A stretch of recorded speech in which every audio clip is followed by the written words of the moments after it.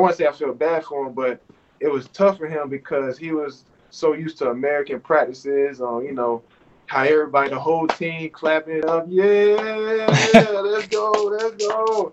Everybody count. 1, 2, 3. You got that structure. And like we got structure here with this team, but it's just not on the Nah, same it's not the level. You know same what I'm level. saying? No. For one, we pros now, so everybody ain't got that same energy and enthusiasm. And for two, it's kind of like I don't know, man. You just gotta get the job done. And for us as Americans, I don't think he realized how much of a responsibility he had on him to score the ball, to take care of the ball, because he's a point guard. You know what I mean? And you got to run the show. And Score. like you said, the rest be the rest be cheating out here. So he can handle physicality, but I think it was a surprise for him on how much players get away with fouls out here. Like Yeah. they'll blatantly you dribbling the ball, they won't even go for the ball. They'll come across your whole body, push your whole elbow out the way, and steal the ball that way. And the referee makes no call, and the referee was standing right next to him, seeing the whole thing. And you know what I mean? So it's like you really got to be like so physically and mentally tough to play in the Middle East. You know what I'm Right. saying? Everywhere else around the world too. It's South America. When I played in Uruguay, that was a physical league. When I played in France, that was a very physical league too. So it's physical leagues all around the world. I'm not just gonna say that Middle East is the It's most because it's what physical they place I've been allow. to, It's what but they allow. That's what it is, bro. exactly. And it's just so many things as a rookie he did not know. He did not know that they're gonna be biased because he's American. They're not gonna call everything. You're Wow. gonna really have to make that jump shot. You're gonna have to play through that physicality. You're gonna have to get that N1, even though they're not gonna call it N1. You know what I mean? And then not only that, I don't think he realized like how these overseas coaches be. I remember you made a post about like could you play overseas with like you had 3 different clips of like the coaches just spazzing out on players. You know what I Right. mean? Like Mm-hmm. cussing them out, like just verbally, like I said, verbally abusing you.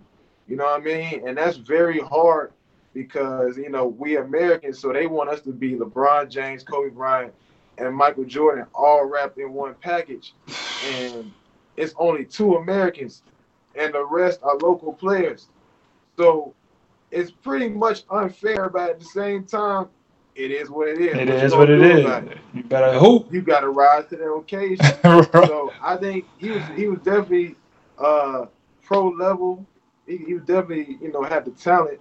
I just think the whole mental aspect it just caught him by surprise. You know what I mean? It was just tough for him. He had some good games, but uh, we have a Serbian coach, and he was a little tough on him. You know what I mean? Like when, say for one practice, we was just getting shots up, and towards the end of practice, and our coach come on, hey, uh, shoot higher, up, shoot higher. And I'm like, he literally like right next to the man, telling him, shoot back up, make the shots. Like that's a lot of pressure, bro.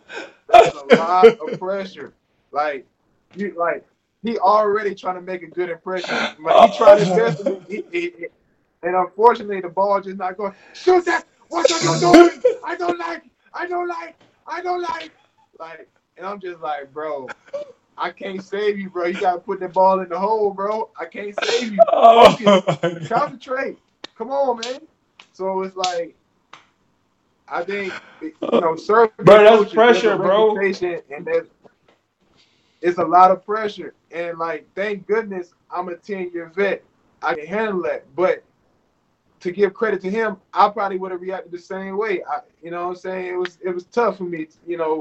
I, in 2018, I had a similar coach in Saudi Arabia who was really tough on me, and I was like, why is he going in so hard on me? Like all the other local players are missing layups, they airballing free throws, and he Mm-hmm. worried about me missing one shot. You know what I'm saying? But shout out to that rookie man because he gonna have a bright future. You know what I'm saying? It's part of the It's just a journey. tough place to play.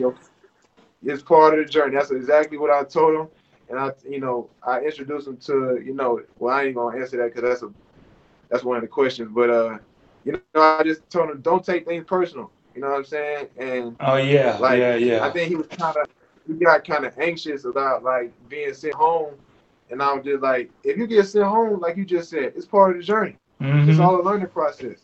Like you literally have to make mistakes in order to grow. Yep. And what people don't realize is people are so scared to make mistakes. Like right now, this connection is terrible. Right. But guess what?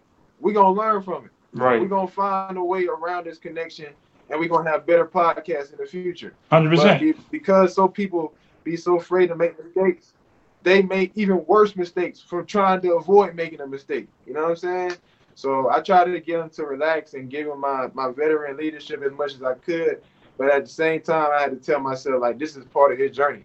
I can't coddle him. Hey guys, thanks for tuning into the show.